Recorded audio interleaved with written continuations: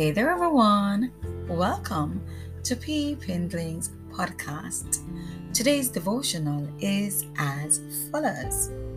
Sometimes we're living a life filled with perplexities, weighed down by cares and trials, carrying burdens we don't need to, trying to fix it all in our own strength. But why don't we let God carry us? This is a new day. You don't have to continue to struggle living a defeated life. Yes, it's true, we cannot avoid the burdens of life, but we do have a choice as to whether we carry them on the strength of our own backs or yoke ourselves to our Lord, who has promised to get under the load with us and to make our burdens light.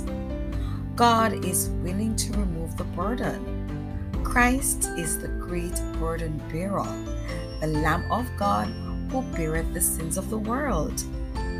But in order to enjoy this benefit that He so freely offers, you must intentionally take advantage of it.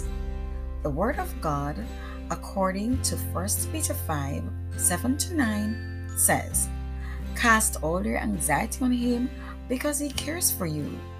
Be alert and of sober mind. Your enemy, the devil, prowls around like a roaring lion, looking for someone to devour. Resist him, standing firm in the faith, because you know that the family of believers throughout the world is undergoing the same kind of sufferings." Free Up Friday. Bye.